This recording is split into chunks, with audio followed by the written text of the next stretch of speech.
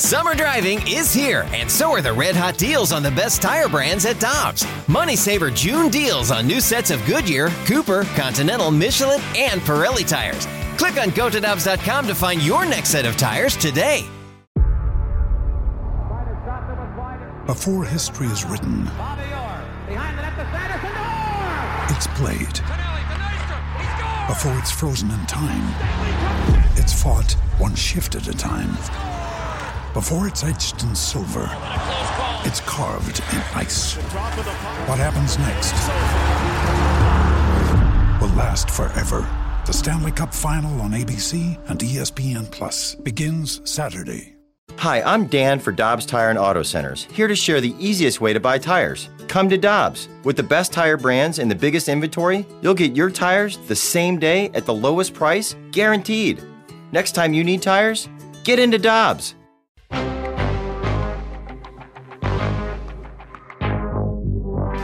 Talking a lot about what the Cardinals could do this offseason, where they can improve the most, and one of the best in the business is Keith Law, who writes about baseball over at The Athletic, and he wrote up the 50 best MLB free agents for this offseason. He's joining us now via the Brown and Crouppen Celebrity Line. Keith, we always appreciate the time, man. How you doing this morning?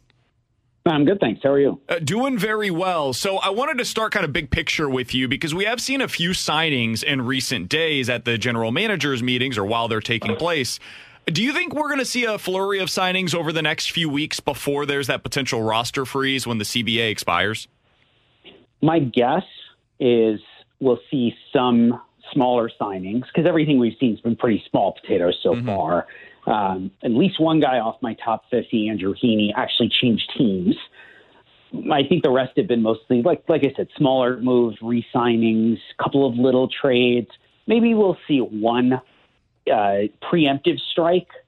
I think back to when Alex Anthopoulos a couple years ago signed Josh Donaldson to a one-year deal before we got to Thanksgiving. It was just get in quick. We want this guy 1 year. It was $20-something million. And that was it. We might see one or two like that. The big names here, my guess, sign after the lockout is resolved, after we have a new CBA. Not that the CBA itself determines it, but my guess is owners will say, we want to make sure we're going to play a full season before we start committing full season dollars to any of the premium guys. Keith, speaking of that one-year deal, we've had this conversation because it's been put out on the national side of a possibility of a player like Trevor Story signing a one-year kind of prove-it deal after his time in Colorado. Could you see that as a possibility for him with the knowledge of knowing how big the shortstop market is? It is a big shortstop market. For folks who haven't seen my top 50, it is overstuffed with shortstops. And I'd say shortstops and second basemen who could potentially be shortstops, like Marcus Semien, who is a very good shortstop, but played second base and was elite there this past year for Toronto. I'd be surprised if Story had to do that. There are a lot of players on my list who I suggested would do well to go do those 1 year kind of make good contracts, or Scott Boras has referred to them as pillow deals. You land softly somewhere for a year, go have a huge season, then go back out into a weaker free agent market a year from now without the CBA uncertainty and sign the long-term deal. I don't know that Story's that guy. I think Story's reputation within the game among front offices is strong enough that people would be willing to go multiple years with him. Also, they're going to look to the example of DJ LeMahieu, a guy whose offense was not really expected to survive outside of Colorado, who went to the Yankees and had two pretty good seasons there before this past year when he finally started to come back down to earth. But I think he is the latest in the line of guys who've left Colorado and performed reasonably well offensively that would make enough teams say, yeah, we'll do this with Story. We believe he can play shortstop. He definitely has power. I think he's going to be worse offensively outside of Colorado, but good enough that someone gives him 3 or 4 years. Is he the guy that makes the most sense for the Cardinals, Keith? Because, I mean, Correa and Seager obviously are both awesome players, but this team very rarely goes the 8 to 10 year route, and both of them seem like prime candidates to do so. If they're not going to be swimming in those waters, is Trevor Story the best option for them to improve at shortstop? I don't think so. I'm probably more bearish on Story than most because I think that his offensive skill set is one that, I don't think he's going to fall to pieces outside of Colorado. He's going to be a pretty low on base percentage guy, I think, away from Colorado. I think the power transfers.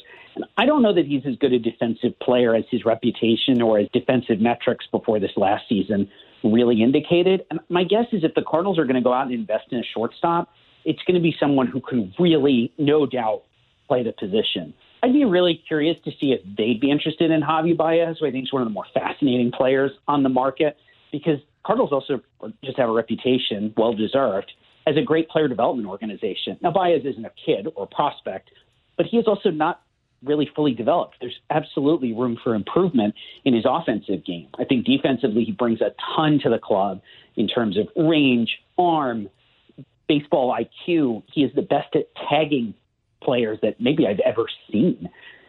But you can definitely get something more out of him. Someone can get something more out of him at the plate. And if I were the Cardinals, I would be asking that question internally. Are we that club?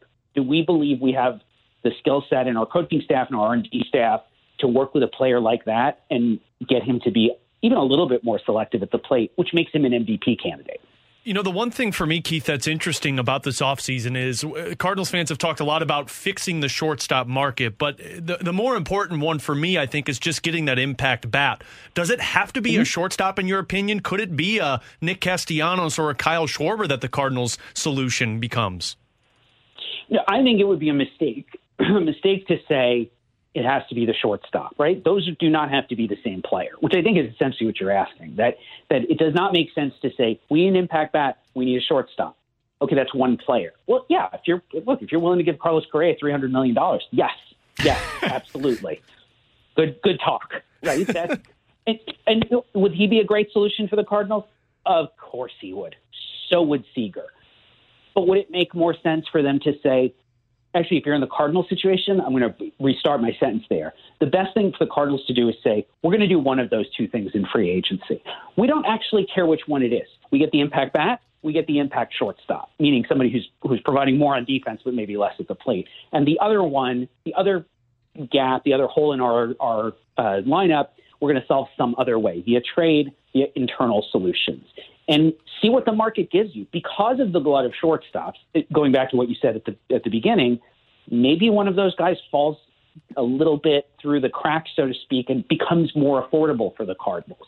Maybe not. Maybe it's that the market looks at all the Castellanos and Schwarber and other types who are, sort of mediocre corner outfielders, maybe better off at first base, but can really hit.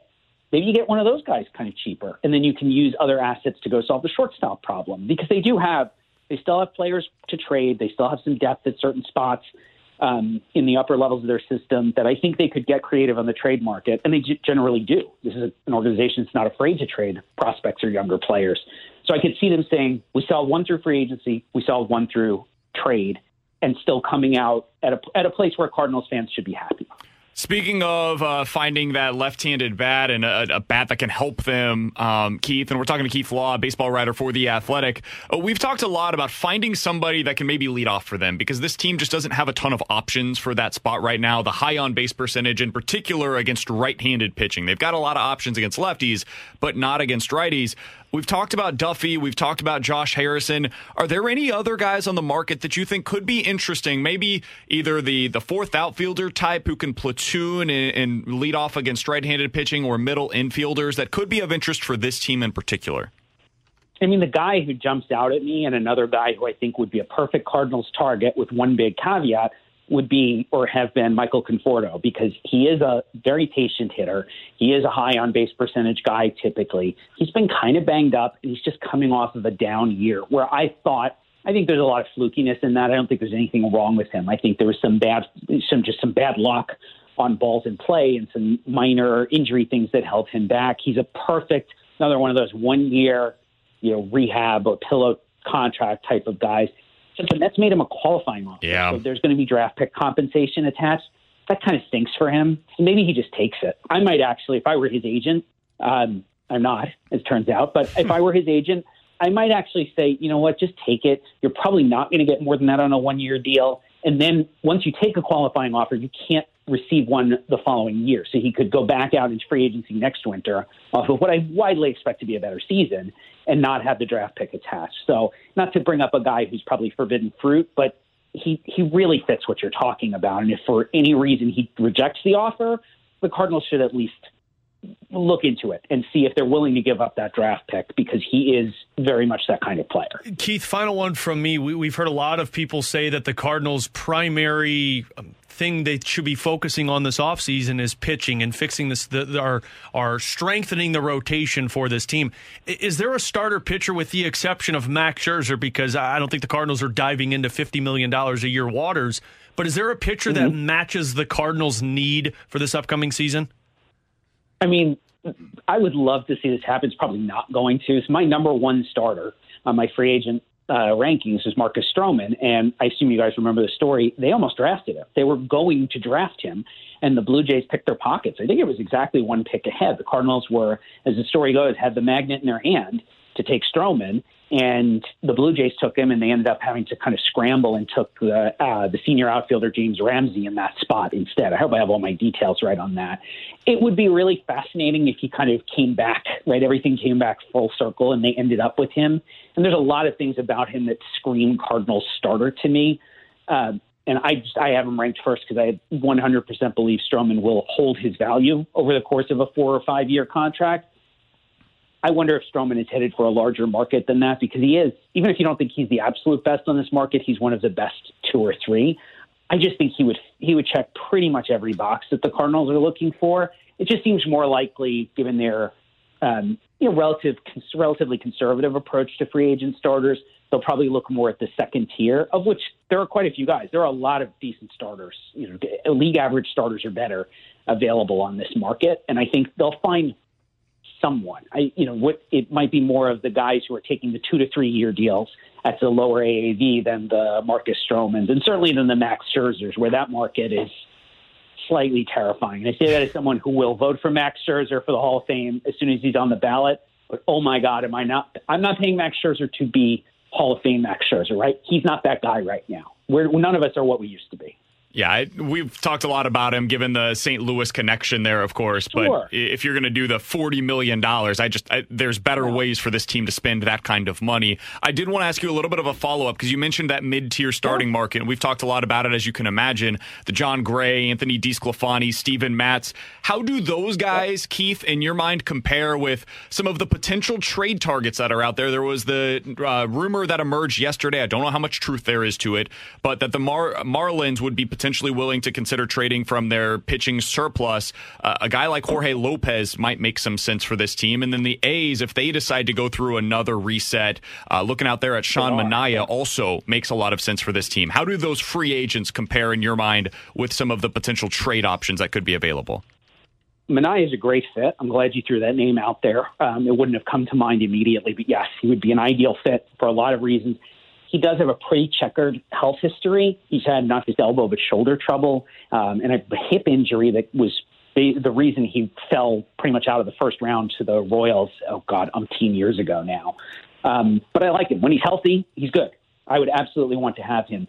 John Gray, to me, is another one. Like, I'm trying to, you're hearing a consistent theme in my answers, is that I believe the Cardinals have the core competence to take players who've underperformed relative to their ability or their ceilings elsewhere and make them better. I think the Cardinals have done that quite a bit. People talk about Cardinals devil magic. Maybe Satan is involved, but it's probably just player development. And John Gray is one of the best examples. The Rockies mishandled him several times, changed his delivery, changed it back. His stuff was maybe never an ideal fit for Colorado regardless. They didn't do him a lot of favors. Then they didn't make him a qualifying offer, which is shocking to me, especially because he might have just accepted it, and they need some pitching. Would I love to get John Gray on a 1-2 year deal? I might even give him 3 years if I really believed in my player development. But I would absolutely, it's the first guy they should be checking in on. Just say, we want you. We think we can fix these things. Obviously, you don't have to pitch at altitude anymore. Come here, reestablish yourself. And if you want to do a shorter duration deal, 1 or 2 years, so you can go back out on the market next winter, fine. We are happy to be your landing spot on a temporary basis. And he would be at the top of that list. I like DeSclafani. I like Matz. Matz is another good when healthy guy.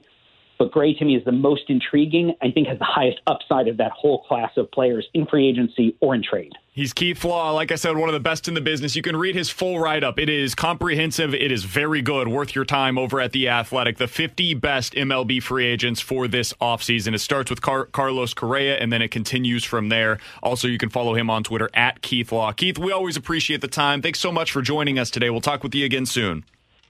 My pleasure, guys.